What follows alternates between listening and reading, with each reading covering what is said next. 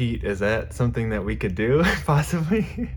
And he's like, it doesn't really make sense, but yeah, let's do it. Welcome, Modern Talkers. This is Modern Talk.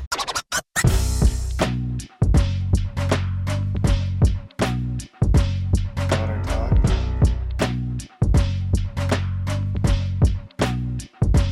Why?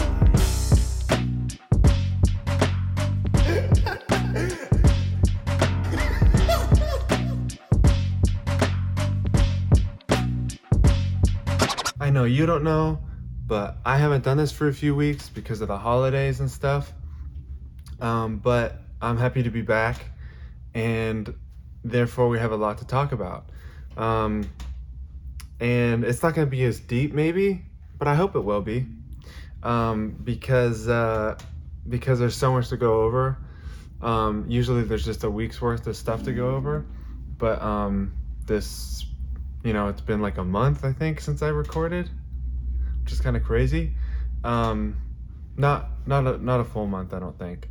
Anyway, so I'm making a podcast now, and that's what I'm doing right now. So I want to catch you up on that. This is kind of reverse chronological order, just because that's how we're gonna do it.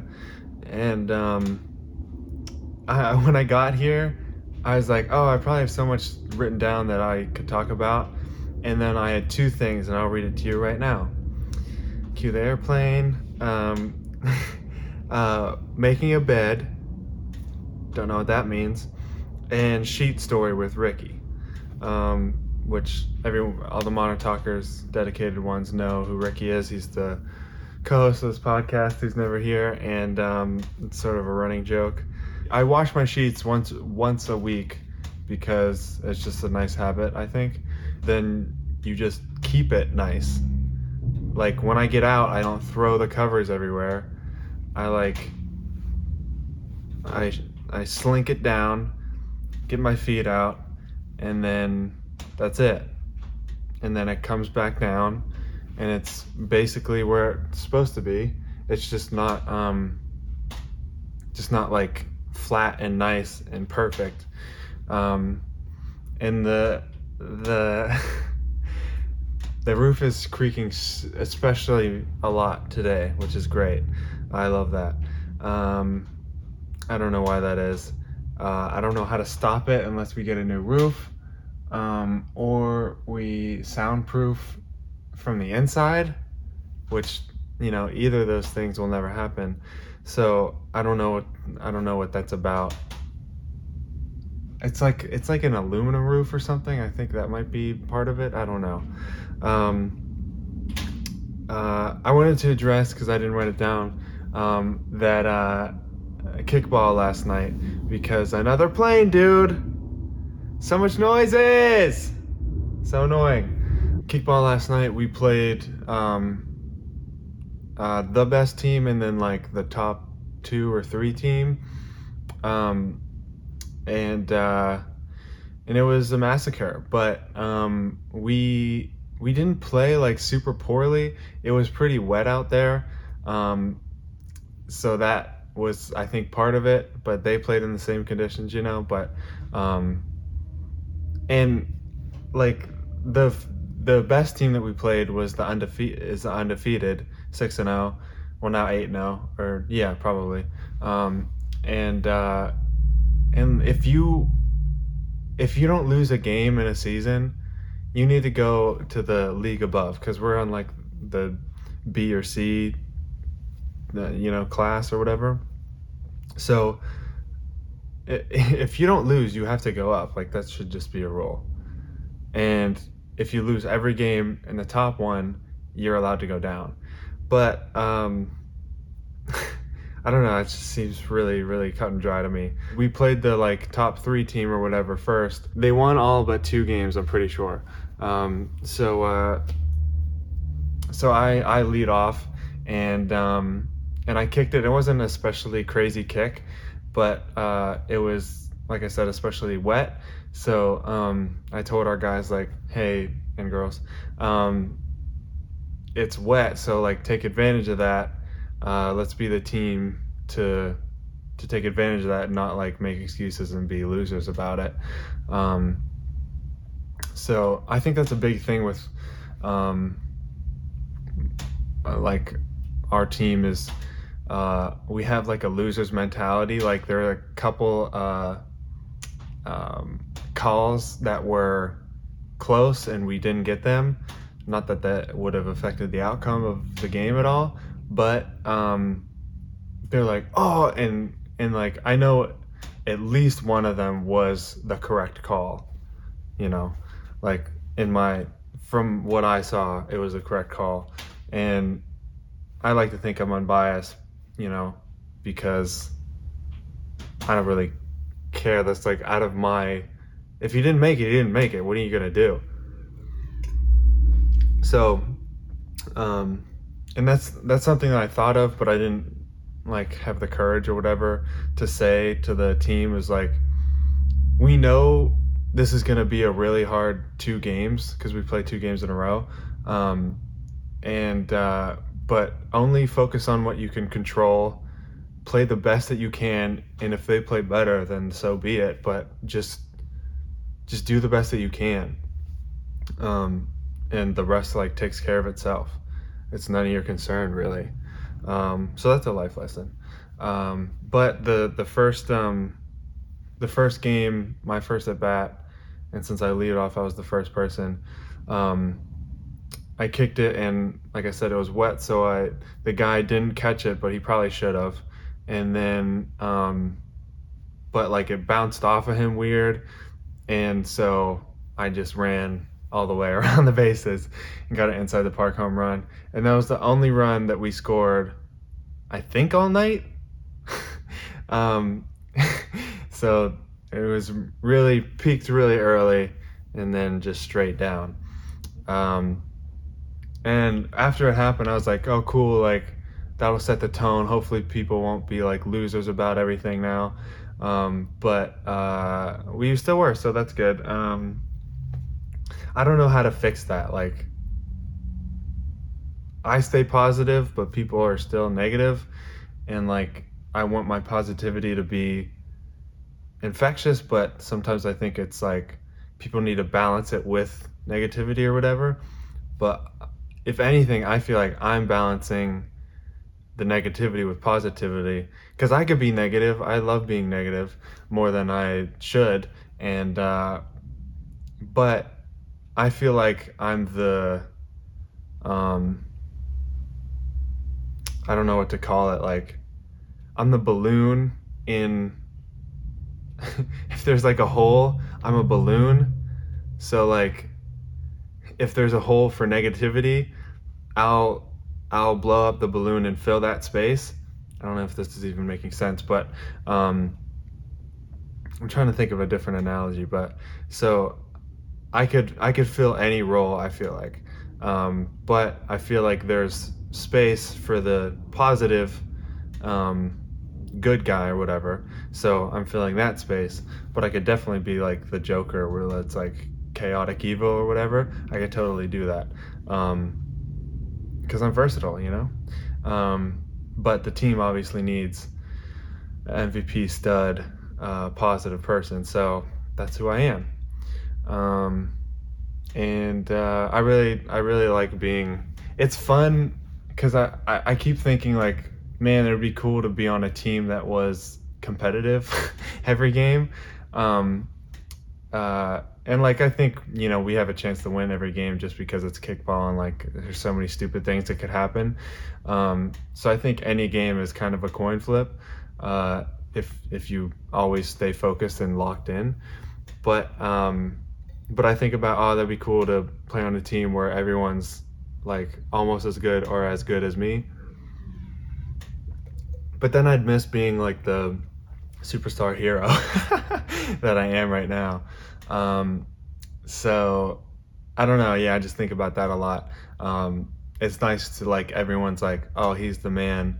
You know, it's all good. We have Tommy on our team. We'll always like throw a couple punches as long as Tommy's on our team.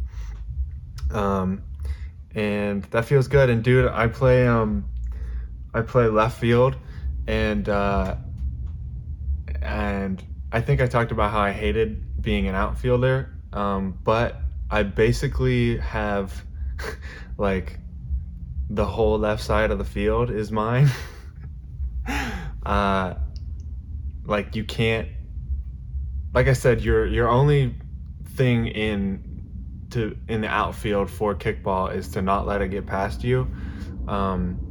So what I did actually last game, it bounced way higher than I ever thought it could, and it actually went over me. I jumped and I missed it, and so I ran to get it, and because I ran to it fast because I thought I could maybe catch it, but then I realized I couldn't, so I slowed down, and then when it slowed down, it went over me, and when I went to run to get it, I knew what I was gonna do before I touched it, which is a thing that sometimes I don't do, but everyone needs to do, and that's another life lesson. Like, know what you're gonna do with the ball before you touch it. So as soon as I grabbed the ball, I turned around and threw it to first or third, and it was a laser, and I like didn't think about how to throw it. Sometimes like I have to be like, okay, you have to shot put it because it's a kickball. You have to like push it more than throw it. And I threw a dart, and the third baseman woman caught it, and then threw the person who was coming to third out. And so that was really cool. So it was like no harm, no foul, but I did let it get behind me. But like if it's in the air for like 3 or more seconds, I feel like I could catch any ball on my side of the field. And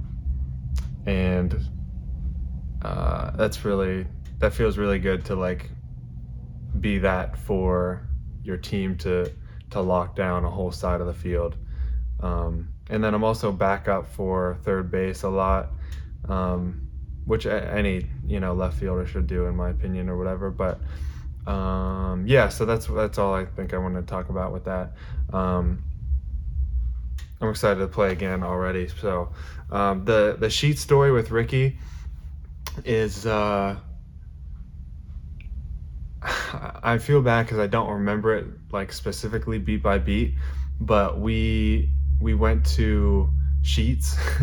Spoiler alert, because that's the title of the story right now, is Sheetz story with Ricky. Actually, Riggy is how I wrote it because that's a version of Ricky that I call him. Anyway, this podcast is so silly, dude.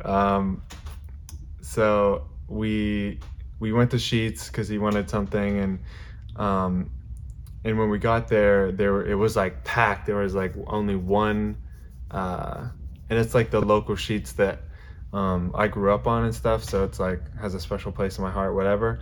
And they changed it so much, obviously, already, which is crazy. And that's just how life is and stuff. But this was over the Christmas break, and there were so many people, and Ricky was like, "Oh, I don't know about this, man. Like, there's too many people, and it's gonna be anxiety and all that stuff." And I was like, "Dude, you can't let this run your life."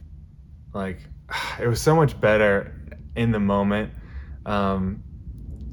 because it was like relevant to what we were talking about, and like he needs to stand up for himself more.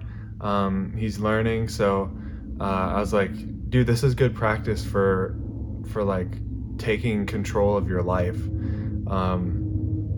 Like, you can't control how many people are here, but you can control what you want to get and how to get it. And what you want to get is, bubblegum or whatever it was. And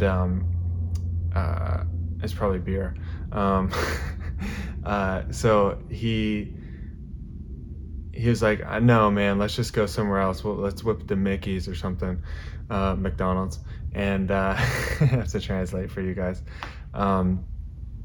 And so I was like, "No, dude." Like, I went into coach mode, like kickball mode. And I was like, "No, dude, we're going in and we're going to get your stuff, and it's going to be good. You're going to be glad you did it. you know, we'll talk to some girls, whatever, because there were like a bunch of girls in there. And then he was still like, no. And not that I feel like I have to address, not that like we would ever talk to girls or have ever talked to girls, but I just thought it might be motivating or whatever. And I got out of the car and he was still in the car, and it was freezing because it was Pittsburgh in, December. And he's like, no, man. And I like basically forced him to come out. And then he was like definitely like guarded the whole time he was in there. But after that, like, oh, that was amazing. I can't believe we did that. Like, it's so sad because it's such a low bar. But I was really proud of him, and I hope that helps him going into the future. Like, he'll remember that moment, and he'll have old Rom in his head. He's Tick, I'm Rom. Rick and Tom, Tick and Rom. Have old Rom in his head telling him, you need to conquer your fears. Take control of your life. Let's go. So I felt like a dad, which is cool. I'm getting evicted.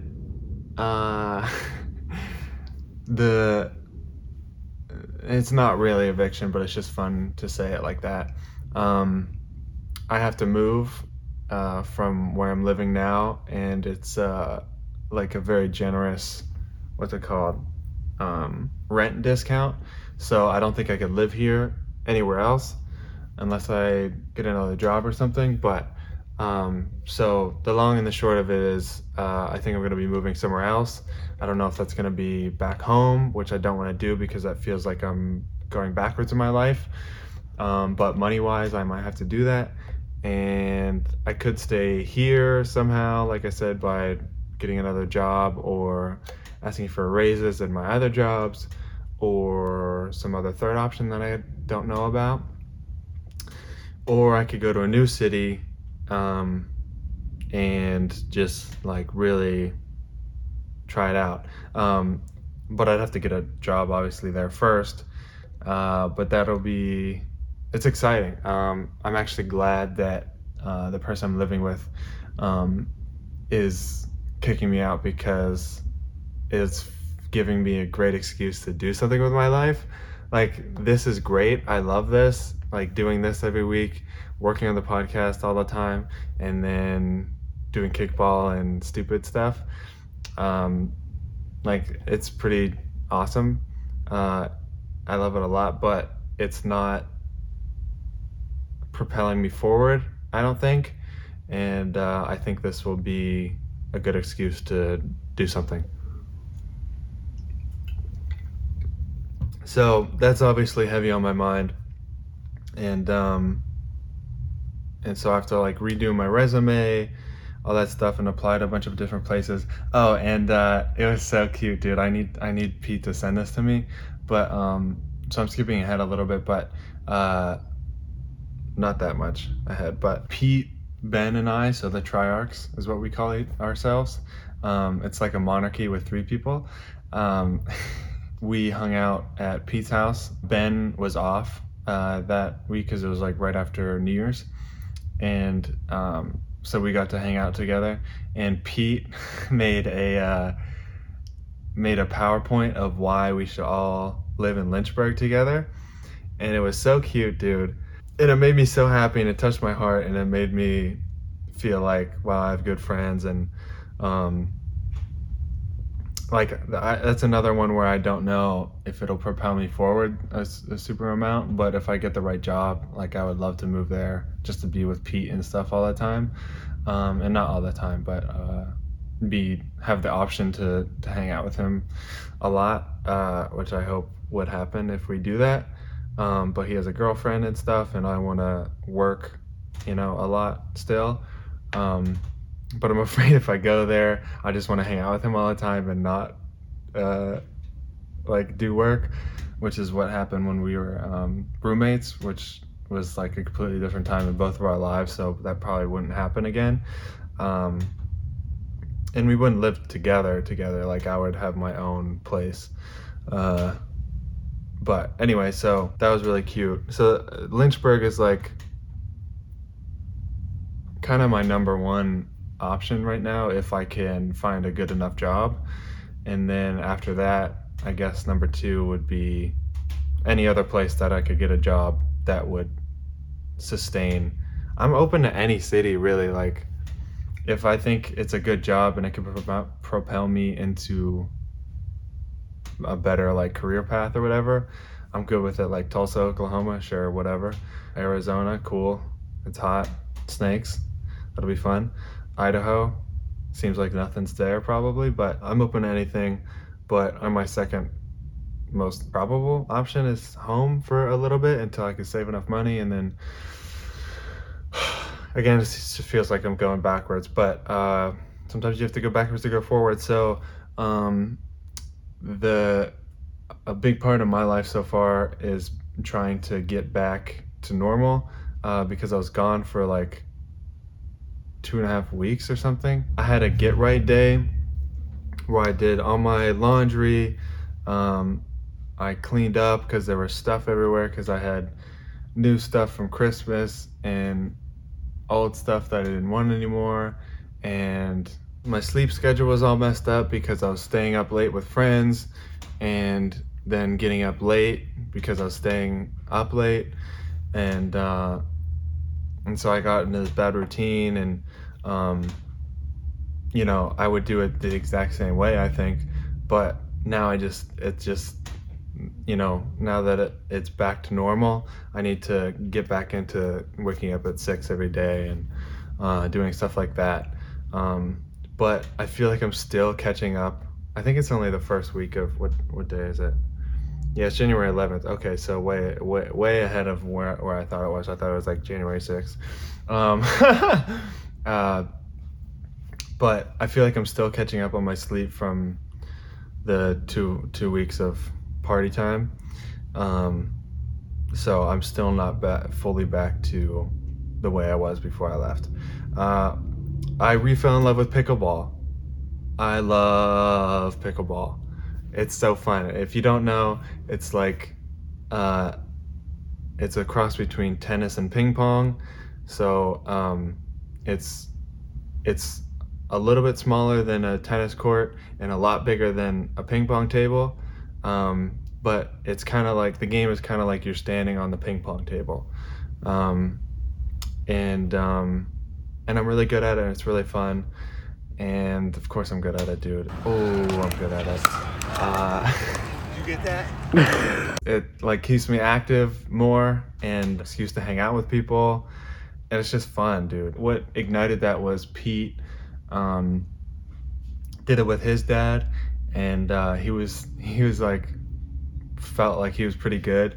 And when the Triarchs came together, he brought his pickleball stuff, and he's like, oh, we should play pickleball. I fell in love with it, and I was like, of course. I used to play during the pandemic a lot, and then I moved away, so then I didn't play it ever. But I had my paddles with me just in case it would ever happen, and finally it was worth it to bring the paddles because now I'm playing all the time. And what was I gonna say? Shoot! Oh, so Pete and Ben and I played a bunch over those few days that we were together, and I was clearly the best. I only lost once, and we played for like hours and hours and hours. Like, if I had to guess, at least 4 hours. At least.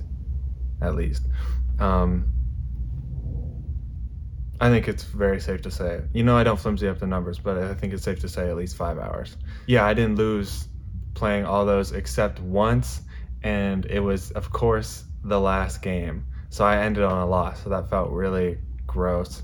But it was like, we were running out of time, and I didn't want to be like, no, we need to play one more time just because I can't lose. And, you know, you got to give them one every once in a while anyway. So Pete was like, that's awesome because it makes me feel like not a total loser, even though I lost almost every time. So it's kind of a win-win, whatever. Ben still didn't beat me, of course, but no, he's good too. But Pete's like a beast at ping pong, and Ben's better at ping pong than me.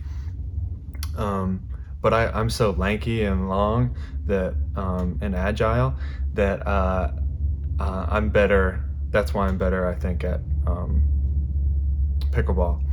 And and so I asked everyone from, I think it was like the day of or the next day that I got back from.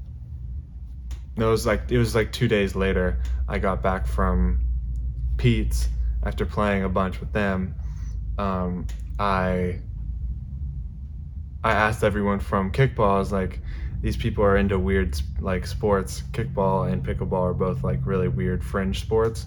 So most likely, and it's like not super high octane or like demands super fit people or whatever. These two would probably line up, like the demographic, the what is this called, Venn diagram? I had a hair in my hand. The Venn diagram of pickleball and kickball, you'd think it'd be a heavy overlap, but I gave them the same day notice. So like I was like, hey, later today we're gonna go, and by we I meant me, and I was hoping other people would come, but so we did that. I texted everyone individually because if you do the group text, no one texts back, but if you do the specific text, then people text back and stuff. So and all of them said I couldn't do it, so that was good. So only one person ended up coming, and she had never done it before, so it was obviously way better than her, and so we played one-on-one for a little bit, and then we saw people like hanging out by the next court and just standing there, and we were like, hey, do you guys want to join in? We'll do 4-on-4. Like, I know you're waiting for something, but like we'll just play until you're ready. And they're like, no, that's okay. And we're like, okay, like why would you not do that? There's like literally no downside. It's not like we're making you sign a contract to play for, you know, an hour together with us. Like you're literally just standing there. It's either standing there or playing with us. Like it's so weird. So we're like, okay, and then we just kept on playing, and then like, actually, we're part of a pickleball league, but if you want to join, you can. And we were like, yeah. I mean, it's better than just, you know, playing with each other and one-on-one, where I'm way better. I'm not as good as I'm saying I am. Like I'm pretty good, but like I'm not saying like I never get a point on me or whatever. But so so stupid talking about pickleball so much and kickball every week. So funny, dude. Oh my gosh, what is my life? But I'm not gonna be able to do this. Like once I move, like none of this stuff is gonna happen. It's so sad. So I'll talk about something else stupid. So they're like, yeah, it's a $5 drop in, and then if you guys want to be members, that $5 goes toward the membership, which is another $5, and you're like a full member, and you can play for 3 months or something. And we're like, that's a pretty good deal. Let's do that. And so I'm part of the Grand Strand Pickleball community, which is such a bad name, obviously. But it's like GSPC, like it's just ugly. Anyways, you know, I didn't join because of the name, and so we played. It's a round robin thing where everyone plays with everyone once, and then at the end, they call it the big pickler of the week, who won the most games that week, and I didn't win because, you know, it's double, so you can't you can't be everywhere all at once. Anyway, so, and plus, obviously, well, I was gonna say some of the people I feel like are better than me, but that's like, I'm thinking like it's 2-on-1, but maybe 1-on-1 would be better. Anyway, who cares? Where am I? Who am I? What am I doing with my life? Oh geez, the big question. Where am I gonna live? Anyway, so we did that, and that was fun. And then I think I talked about, home group. The home group had a holiday party, which was really cool. Oh, I should talk about that, dude. So they're doing a holiday party, which was everyone bring a food that's related to a holiday. So as a joke, I said, I'll bring, for St. Patty's Day, I'll bring a bunch of beer. And it's a, Christian, whatever, church home group. So that would have been funny. And obviously didn't do that in real life, but I wrote down a bunch of other things that I could do, and I'll list them, in here, and even probably on my website, TommyWhite.com/podcast, and then this episode name or whatever is how you find all this stuff, if you're interested in that. Anyway, so I put a lot of work into that, and it feels like no one looks at it or like watches it or anything. So so if you do listen to this and then want some supplemental stuff, go look on there. If I reference it, I'll probably put it up, and if I didn't put it up for some reason, you could always Google it, because that's just what I do, and then I put it there for you, for simplicity. Anyway, or if it's not Googleable, I'll definitely put it up. So I put a list of things you could bring for different holidays, and the one that was simplest and easiest for me to do was it's actually an old joke and it's terrible, but I remember Ricky and I thought this joke was so funny in middle school. So it's so stupid. I came in with 2 pizzas, and they're like, "Oh, you brought pizza?" I was like, "Yeah, I did it for 9/11." And they're like, "What?" And I was like, "Yeah, I got 2 large planes." It still makes me laugh, dude. I know it's traumatic to people and whatever, but you gotta joke about terrible stuff, because that's what connects us and makes us feel okay about tragedy, in my opinion. And you can have your own opinion. I think I like to think of myself as a sensitive person, but funny first. That's what I always say. I don't think I've ever said that before, but that's a sentiment that I live by. So Pete and I went to Detroit. Why? Don't know. So we had this really weird plan. So our friend Ryan and Macy, from college, live there, but they already moved since we visited them, which was like a week or 2 ago, and less than 2 weeks ago.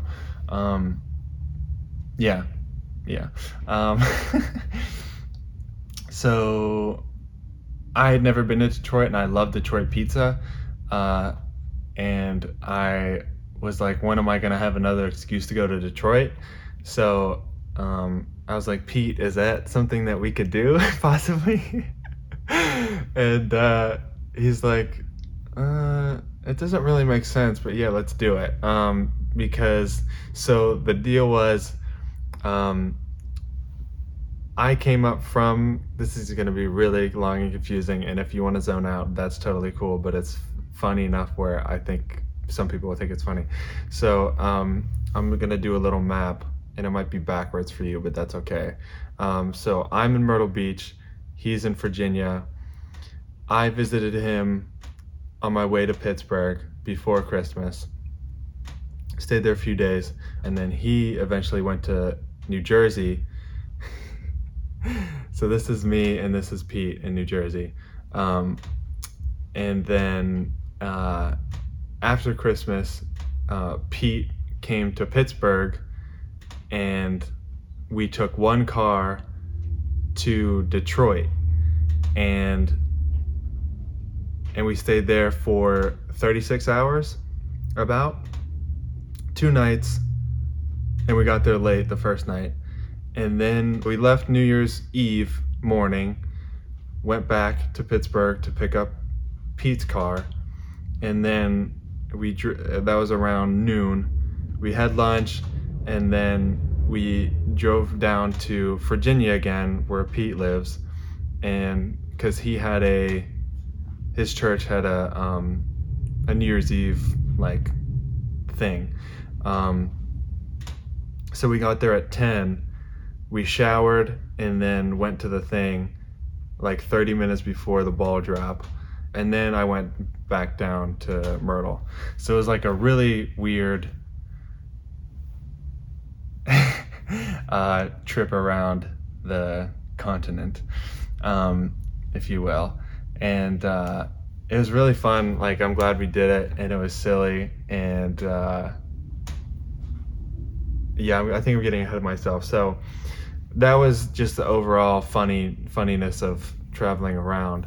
But so when we got to Detroit, we went to Big Boy, which is a thing there. I've never been to a Big Boy's, and I've never seen a Big Boy's in person, I don't believe.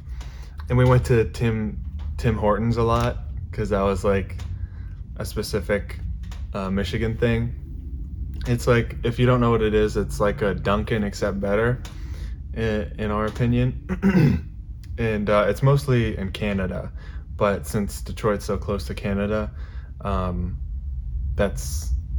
they just trickle down there. So, and I think they still have Dunkins there for some reason, but I feel like if you're doing that, you might as well just have. But anyway, and then we got Detroit style pizza, which is what I wanted. And honestly, it was really good, but it wasn't better than, like, the toppings and stuff were good, but like just from like Pizza Hut, I liked it just as much, I would say, which is sad, because I went, all that way to Detroit and stuff. But Ryan and Macy, our friends, are there, and we stayed at their house in a blow up air mattress. It was just really fun. And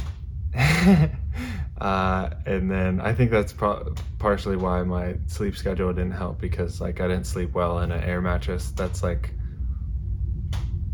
a queen at the biggest, and I had to share it with my friend, which I like doing. I like sleeping with my friends. What? It's like an inside joke, whatever. But I guess I should explain it. Just Pete and I, if there's ever an occasion that it'd be better or easier if we slept together than someone sleeping on the floor, we just always slept together.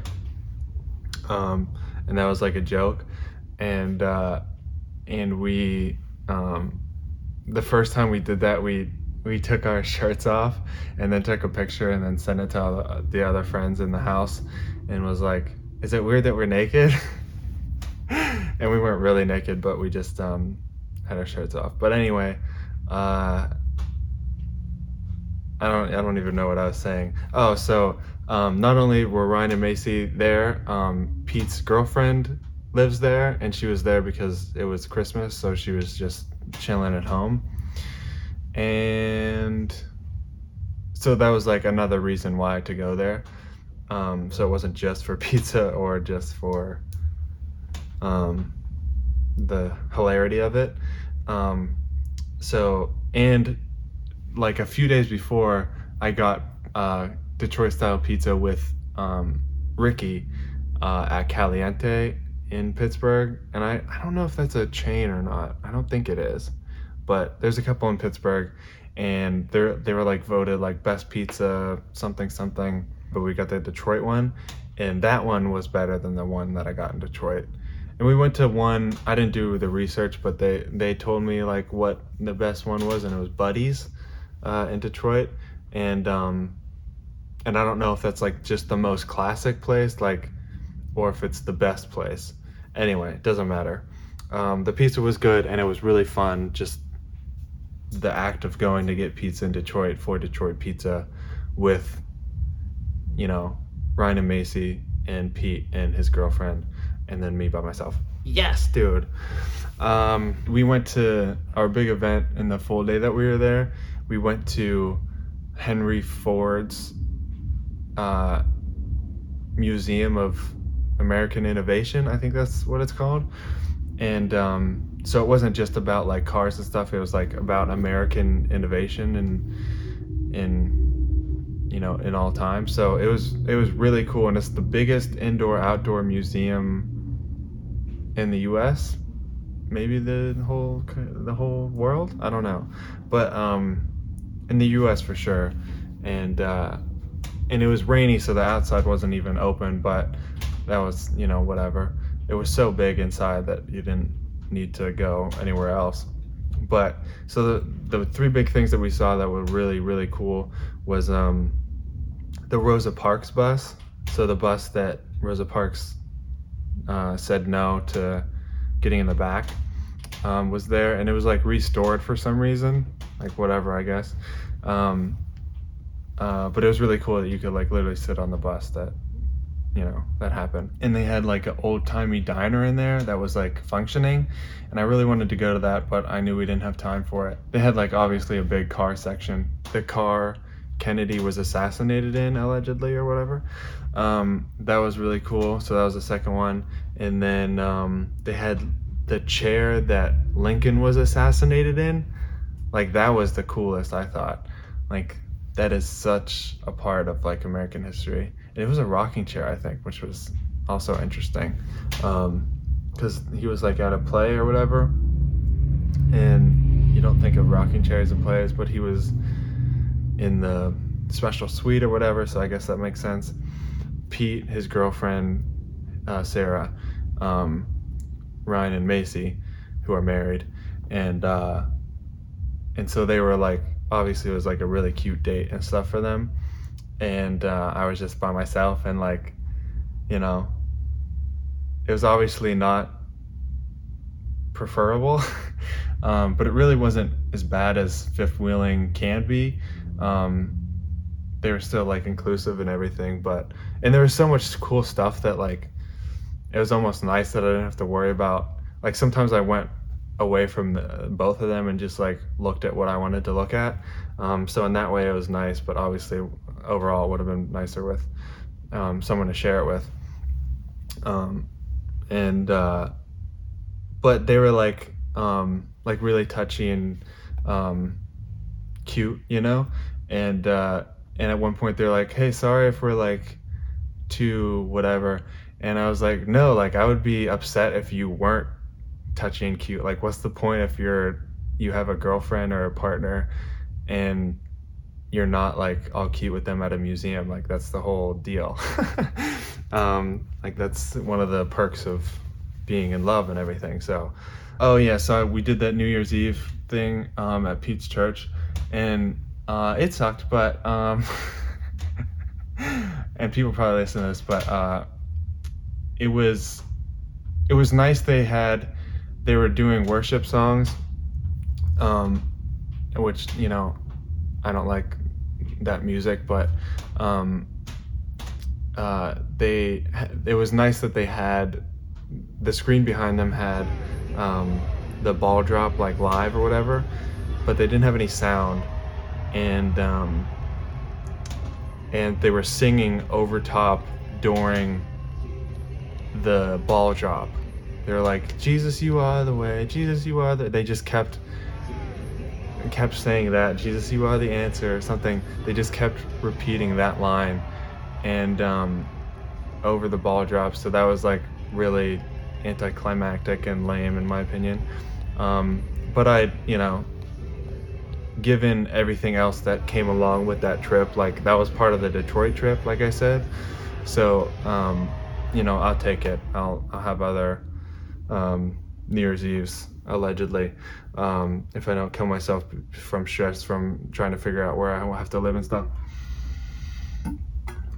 But afterwards, after New Year's Eve and stuff, we were like, oh, we need to like do something else, like, even though we just drove for 10 hours. No, yeah, over 10 hours. And the drive back was horrible, dude. It was raining the whole time, and it was foggy like the last 6 hours, and it was dark because we were driving all day. So it was dark, foggy, and rainy, like literally the worst three things besides black ice that could happen during driving. So that was unruly. It was really bad.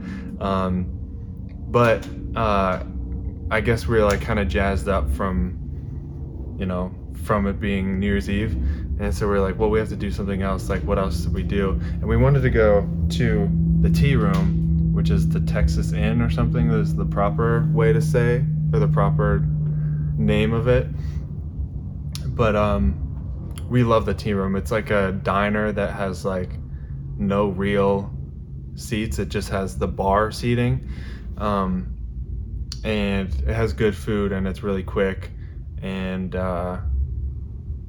it just has a good vibe. Like, I don't know, they have breakfast stuff obviously, and burgers, like famous burgers and stuff. So yeah, we love that place. We're gonna go there, but they were closed, which I respect, because the workers want to be celebrating. So that was nice that they did that, but I obviously wanted to go there. So our only option, I think, would have been Waffle House, and that's what we did. So we went there, and there's a cool guy that was waiting on us, and like, usually you don't have cool people at Waffle House. Like, it's usually like, I want to be sensitive, but like, people that are down and out, or like trying to figure stuff out, and I'm trying to figure stuff out. So I literally thought about like working there at one point, but I was like, I don't think I super need the money, so I don't think I will. But I went to one like a while ago. Like, I think I was still with my ex, but they were like, hey, they like my energy or whatever, and they're like, hey, are you looking for a job? Like, we really need blah blah blah. And like, if you really need me, then I don't want to be there, because I'm gonna have to be overworked, like, if they didn't really need me, to be like, okay, we'll give you some shifts, like, that's what I would like. But if they really needed me, they're gonna work me a lot and harder than I should, because of whatever. Anyway, so so that was fun, and the guy was nice, and it was a fun, like, first meal of the year or whatever. And as we were walking out, there was a girl alone in a black, like, really nice, like, cut up the leg dress, and she like came around a corner and she was laughing, so we like assumed there were other people behind her, but she, like, once she turned the corner, she realized she was like laughing way too hard to be alone. So she like laughed and was like, ugh, like, I don't know, it was just a funny interaction. And then like we shared that moment, like all of us, me, Pete, and her, and like, oh yeah, it's it's funny, whatever. And then she had two other friends, both in like very similar black dresses, and we're like, oh, that's interesting, like, where did they come from? Like, is there a party, like a black dress party? But there's only three of them, so it was weird. And then as you know, all Waffle Houses have like no walls, it's all windows. And so they sat down, I think, in our table, and the same guy was waiting on them. And then they were like two really old, like 60s gray, like kind of fat, balding guys. And these were girls, like attractive girls. And they walked in after the girls, and I was like, surely they're not together, because I thought they like interacted a little bit before they walked in, but I didn't know if it was like, oh, we're so funny, like we're having so much fun, haha, and then the guys like try to get down on it, and they're like, oh yeah, that's great, haha. But then the guys sat down with the three girls. There was two guys like that, and they sat down with the three girls, and we're like, there's no situation where that makes sense. Like, is it their dad? Like, I feel like their dads wouldn't look that bad, first of all, if they're like attractive girls. And then, like the math, like if it was like some really weird thing where it was like a three-way date and they were like into older guys for some reason, like it was 2 and 3, so that still wouldn't make sense. There was like no scenario where that made sense. And we were like, are they being trafficked or something? Like, makes us feel uncomfortable. And like, we think that they were drunk, which, you know, everyone is that night, but whatever.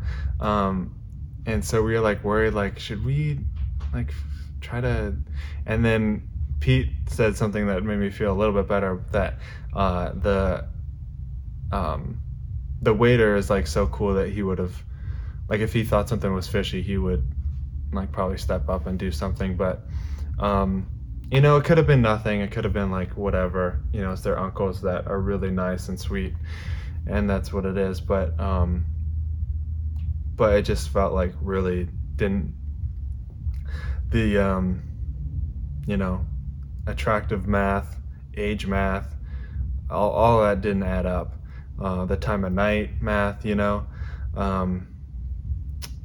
Anyway, so like I said, we're going in reverse order, but Christmas, Ricky hung out with my family for Christmas and ate dinner and stuff, and that was really, really fun. And I'm glad he came, because he doesn't have, like, his family doesn't do that. And so it was really nice that he came, and like my family loves him, and he feels the love, and that's really nice. Yeah, we hung out a bunch over the, like, anytime I wasn't hanging out with someone, I would just hang out with him, and if someone canceled, I would hang out with him. And so we hung out like at least 4 times. Nothing like super fun necessarily, but we did, we just like would go to Sheetz and then hang out at his house and hang out at my house, and I guess that was kind of it. Wow, that sounds really boring, but it was fun because it's him, and we have so much inside jokes and so much history and such a similar sense of humor that it's just like, it's the best. So and then I had lunch with Dillon. If you're a loyal listener, you know Dillon. He's in Atlanta still, and but more importantly, what I wanted to say is we went to this bar at like 2 p.m. And to eat and just hang out and talk, and it was like a pretty small bar, but it was nice. And he got this was right before Christmas, and he got I forget what it's called, but it was like some Christmassy beer, and he said it was really good. But I just think it's funny that there's like Christmas beers. But what I really want to say is we got s'more nachos, right?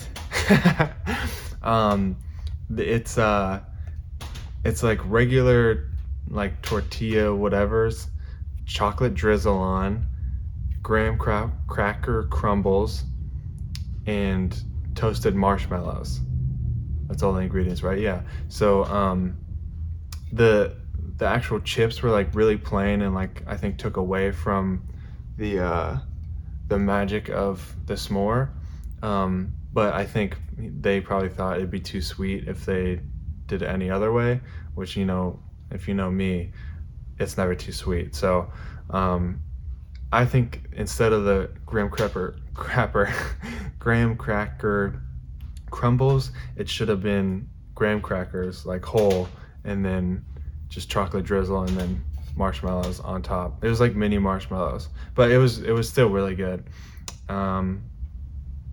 So I didn't even know those existed. I never saw those before, and I might not see them again. But they're like, yeah, we're just trying this out the past few months or something, which is more of a summer thing, you would think. But we had it for Christmas. And then I snuck on to apartment building rooftop. That was really fun.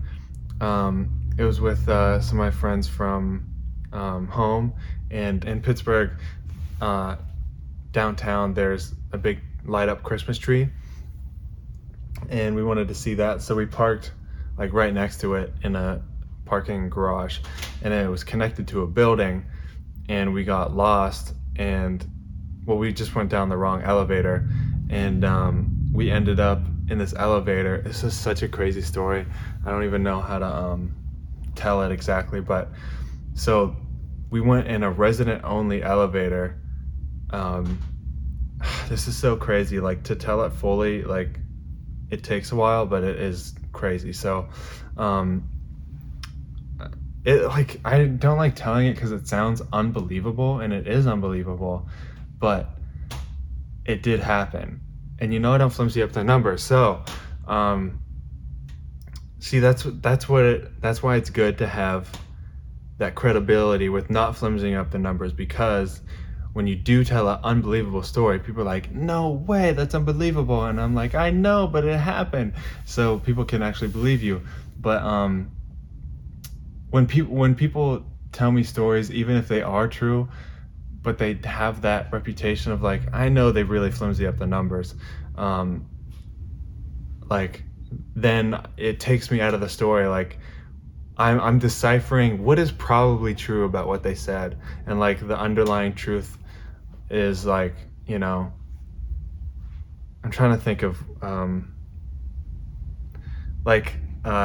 this guy told me a story about like how he had bad dates and stuff, and the one bad date was he went over some lady's house from Tinder, meeting for the first time. She had a pool, and he's like, oh, it was a and this could have been completely true, I don't know, but he said, oh, it was a real scorcher of a day. It was like 104 or something, and like, because that makes it more like, I understand story, so when people say stuff, I understand why they say it, and like that stuff. Like, so he said that to validate a better reason why he would go to some stranger's pool, and so yeah, he's a real scorcher. And so I was like, if you left that part out, that wouldn't make the story worse to me. It takes them out of the story if they flimsy up the numbers. So I feel like I'm talking so much, but I'm having a lot of fun, and I shook it, I'm sorry.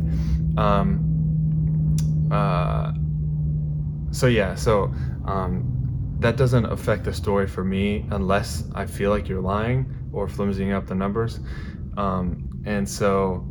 And then he went on to say blah blah blah, it went bad, and then she stormed into the house, and then she shut off all the lights, and it was pitch black, and I couldn't see like anything, and like that couldn't have been true. Because also in the beginning he said there were like, when I got there were like a bunch of candles, and he didn't include the part where she blew out all the candles. So there either weren't candles or there were candles and he could see. Either way, he kind of has a reputation to flimsy up the numbers to me. So that story wasn't. So the point is, since I built up this trust with you guys, because I don't flimsy up the numbers, and you could fact check me, and you could talk to these people that went to this went on this journey with me. So so there were like two places you could go down the elevator, and I chose one of them, you know, just out of, because it seemed simpler path to get to. And when I pushed the button to go down, nothing happened, excuse me. And like, this is weird. And then, like, it must be a big building, or, you know, whatever. Someone else was on the elevator, and then finally someone came off on our floor, and so we went on. And what we realized is you need a key, because there's a public one to get off for people parking there, like, who paid to park there, and then people who are also a resident of the apartment building that's connected to that parking garage is also there. So we needed like a key to push the buttons. So at first we tried to go to the bottom, and then that didn't work, and we went to the second floor, and then two girls came on, and they were confused too. They're like, we're trying to get to blah blah blah, and then somehow, so we just stayed on there, and the doors closed, and then nothing moved, and they had like Chipotle or something. So I was like, oh, we're gonna all divvy this up if we're stuck on here. And so funny, dude. I should be a comedian. I am. And then and then after a few minutes, we started going up, and we're like, whoa. And we went up to like the 12th floor out of 14 or something. And when we got off, it was like a hotel / resident. We didn't fully figure out that whole thing, but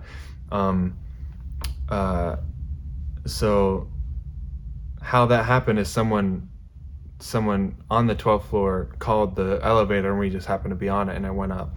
And so then we got off, and like, you know, we explored, and there was a whole like, what is it called, like a rec room with foosball and ping pong and a coffee maker and couches and stuff like that. And that was, we were like, we did it, like, this is hilarious, I can't believe this happened. And then they were like, oh, let's try to get to the penthouse, like, we're this far, we might as well go all the way. So like, okay. So then we went to the stairs, and the stairs didn't go up anymore, so there's like a private stairway to get to the penthouse or whatever. We're like, oh dang, okay, let's go back on the elevator and, like, you know, try it again. Or, you know, we didn't fully understand the whole thing yet. So we hit penthouse, and we stayed there for like less than 5 minutes, and just talking, and just saying like how crazy this is and stuff. And then we started going up again, and we went to the penthouse, dude. And the person who called the elevator was with his dog, and we were nervous because some penthouses, like in Mad Men, if you guys have watched that Don Draper's penthouse was like, I think the elevator opened right to his living room, so we were like nervous that was gonna happen. But once I realized that it didn't, I was like, you know, in those situations, you just have to pretend that you belong, and then you all of a sudden belong. So so the guy dinged it, and he looked like surprised that someone was on it. And and looking back, like, he obviously must know that we didn't belong there, because we're like, you know, 20 somethings that he's never seen before. And so I just like, okay. And then I walked in, and then I didn't know where to go, but I just kept walking. So that guy would be like, hey, you don't belong here, or whatever. And so we walked around there, and then eventually we found the door to the top of the building, and the top of the building, no crap, had a basketball court, a hot tub, like fire pits or whatever, a giant chest for whatever reason. Like I'm sure that gets used a lot. But I was like, oh my gosh, this is there because this is here, this is there, because I visited my dad's work when he worked at PPG Place, which is like the big building that looks like a glass castle in if you're not familiar with Pittsburgh, it's an Inspector Gadget. Um, so what was I gonna say? Oh, so I was up there visiting my dad like literally almost 2 years to the day ago. No, 3 years to the day ago. And I saw that there was a basketball court on below his level.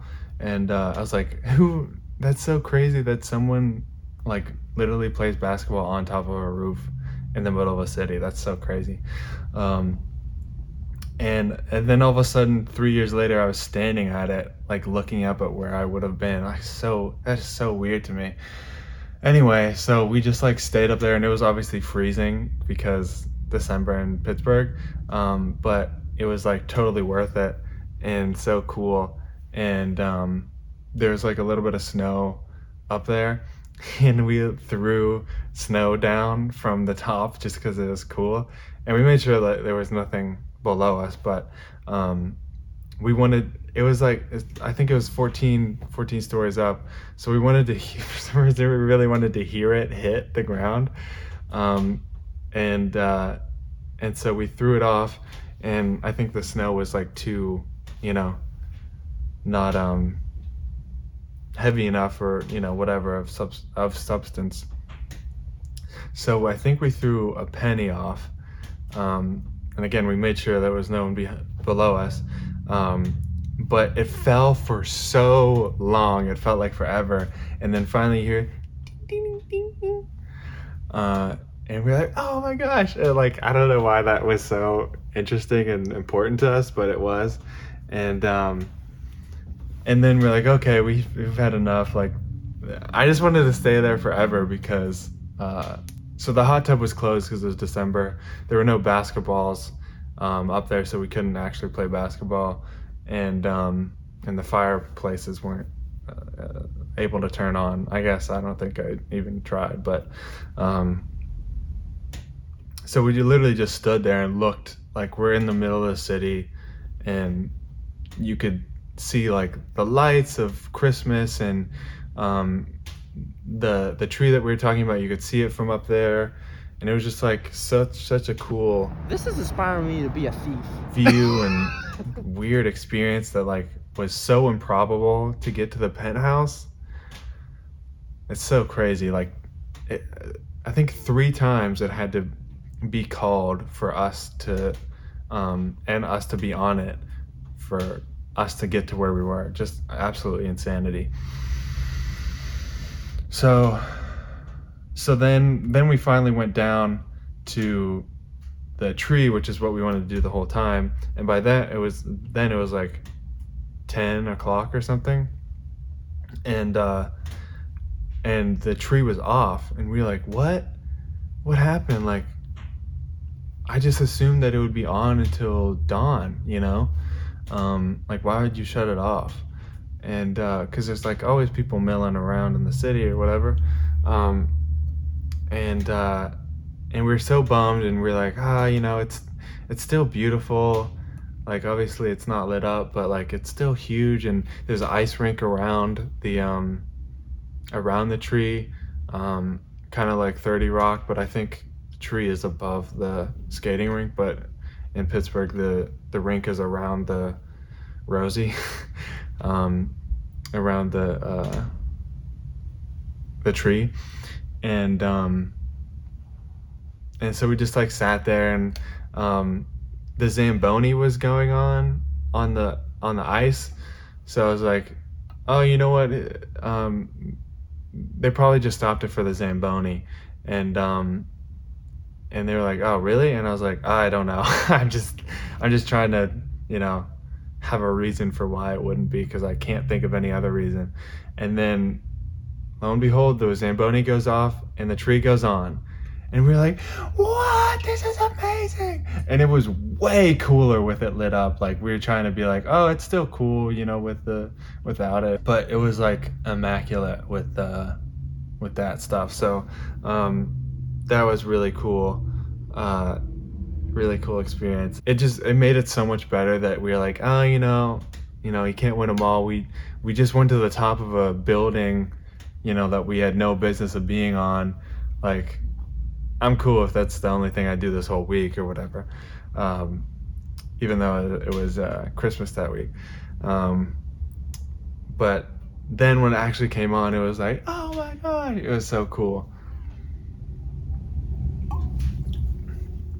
Yeah, that was a good night. Oh, and then one of the people that we were hanging out with has a hot tub. I don't want to flimsy up the numbers. At least, no. It was at least 1 a.m. Yeah. And we were playing 20 questions, which is such a stupid game, and we were so tired, and the hot tub was so hot, and we were in there for way too long,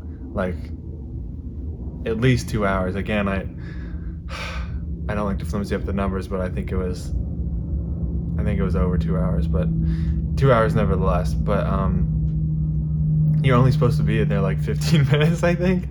But it was so freezing outside that it made it more tolerable and kind of more fun, because it was oh, I'm so cold, oh, it's so warm, oh, it's so cold, oh, it's so warm. But toward the end, I was almost fully sitting out to cool down, because it was so hot for so long. And but yeah, since we were getting loopy because of how late it was, first of all, and being in there way too long, so the 20 questions were getting really bad. But anyway, it's really weird, wild night. And I don't know, for some reason I just thought we were all sober, and you don't have to have weird, wild, crazy nights not sober. I don't know.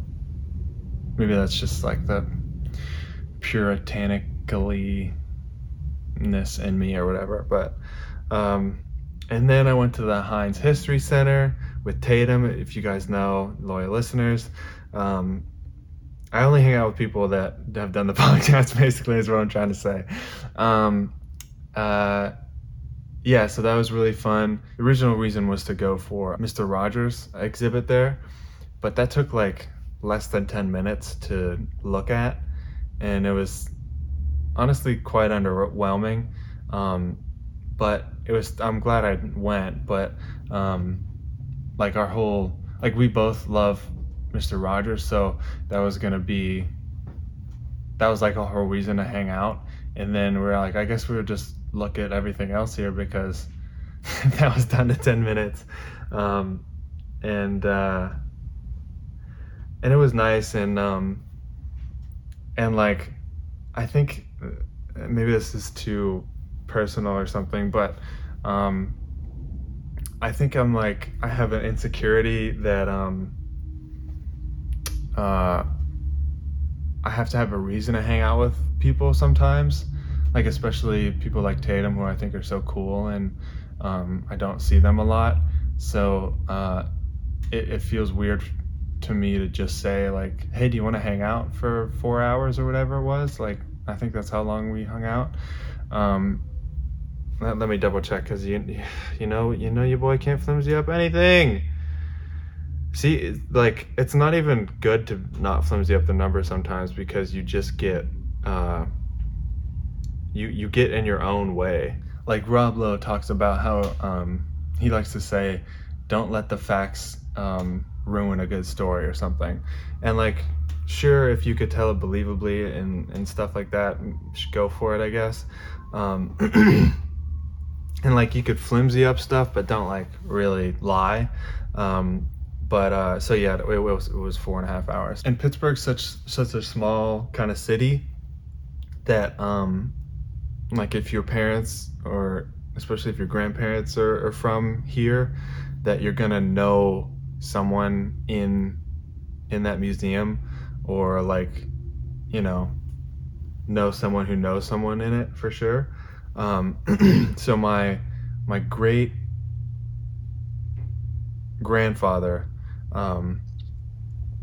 his picture is in, there's like a little bocce corner, like about the history of bocce or something, and his picture is there, is what my uncle told me. So that's cool. And then Tatum knew a few people in the pictures, like there's a boxing something, and she's into boxing, and she knew one of the guys, the dad of the guy, or something. And she's a training assistant for sports teams, and which this was right before the Damar Hamlin thing. So and I asked her, this is actually really interesting to me. I asked her, I was like, do you ever get like nervous running out to people who are hurt during a game? And she's like, no, I never get nervous. Like I just, it's a job, so I just assess, and then I know what to do, and then I do it, and that's just what it is. And I was like, but like, don't you feel bad? Like they're so, like I don't even looking at that when they get hurt and stuff, because like they're just laying there, like especially football, they're like huge beasts that are like have no body fat, and or like huge muscles, and also fat, and beasts are like hurt, and you need to help them, and like worse than feeling the pain of the physical pain of getting hurt, like your MCL or whatever, like this means your livelihood, like everything you've been working towards since you were a kid, you don't get to do that for 6 weeks or something. And that's like half a season if you're doing football. So yeah, like that's just a lot of emotion that you have to deal with running out. Like you have to be always on like in the game watching, and then if you see someone, you're like, is he hurt, or is he just getting up slow, or, and then like that whole thing just sounds like so like not a fun job. But and then they saved that Damar Hamlin's life, who's from Pittsburgh, grew up like 40 minutes from me or something. I think he's a year younger, but I watched him play in person, I think at Pitt probably too, but definitely when my high school played his high school, and we beat him, whatever, but it's not the point of the story. But yeah, like she's doing really good, a really hard job, and demanding job, and I think is scary job. I guess she doesn't think it's as scary, or she's just being modest or something, but yeah, it's that's crazy to me. But so the next thing is I'm a corned beef hash-slinging slasher. I don't know if you know what corned beef hash is. I didn't care to know what it was. It always looked really gross to me. And then Pete got it at a place called Coffee Cup, with 2 Ks, in Lynchburg. And he's like, I don't know what this is. He always gets the weirdest, cheapest thing on the menu. He wants to get something more weird than it is cheap, but it always ends up being cheap because like the weird stuff is cheap. So we got corned beef hash, and I don't think he ever got it before either. And it was really good. He let me try it. I ended up having it, I wrote it down, 3 out of 5 days in a row. Oh, and then I got it again at the tea room. with the Triarchs, but it does look really gross, especially if you don't make it crispy. So so every time I'm gonna get it, if I get it again, which I will definitely, I'm gonna ask for it crispy, I think. But it's really weird looking. So that's it. I don't know how long I went, but it felt like forever. And like and subscribe. Thank you for everything you've done so far. I got a decent reaction to the Christmas stuff that I did. I might do more topical stuff like that, but it was a lot of work, and especially during Christmas time when I was trying to be more relaxed, because man, it's gonna be another 5 minutes, but I didn't realize like how much I worked until I look back. But like since the breakup, I think I've been working like a ton. Like I'm always in the office, and I rarely take a day off, like a full day off. And if I do, it's to do other stuff that's productive, like do laundry or go to Target or run other errands that I can't think of. Like right now I have clothes in my car that I want to drop off to Goodwill, that I don't want or need anymore, and stuff like that. So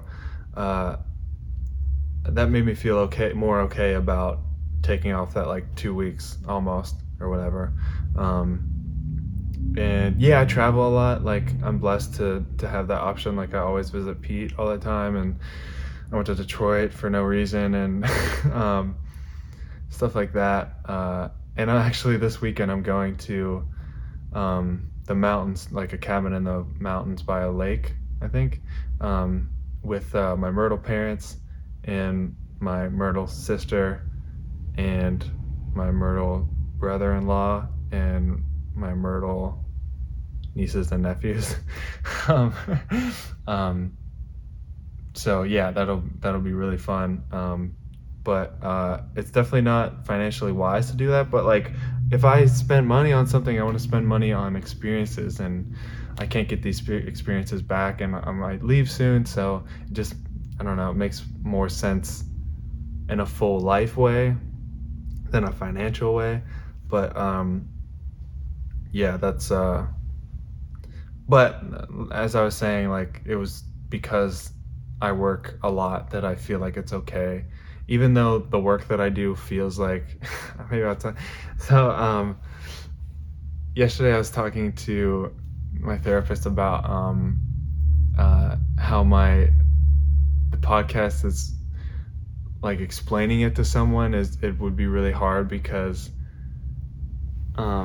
I work on it like a crazy amount of hours, like an unnecessary amount to people would think, I guess.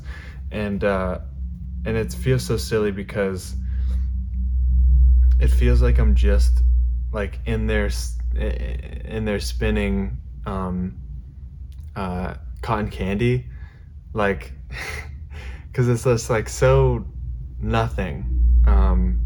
Like I like to think I talk about like important stuff, like life lessons that I learned from kickball and stuff like that, and like, sure, we have fun, like I like to laugh on it too, and I hope you do too. But like, it feels like this is such a vacuum kind of thing where only a few people listen to it, and so it feels like it doesn't have any legs. Like, what's the end goal with this podcast? And I don't know, and I'm trying to figure that out. But I feel like I'm spooling like a bunch of cotton candies, and I just keep doing this, and then I drop it off on like literally everyone that follows me doorstep, and then some people eat it, some people only eat the clips of it, some people just leave it outside, and the rain disintegrates it, because it, how if you put cotton candy in water, it disintegrates. So I don't know why I brought that up. Oh, it's just funny that like, even though I work a lot, it just like feels like it's not really work because it's something I want to do. It's exactly what I want to do. But I do like work on it, and I put in a lot of time and stuff. So, hopefully, this is just part of my 10,000 hours of who knows what I need, or what this will be working towards. But maybe that's what we'll find out in the next chapter, when I move, or if I move. And well, I definitely move, but I guess in theory it could be somewhere still in Myrtle. Okay, that's it. I hope this made you think, and please keep in touch.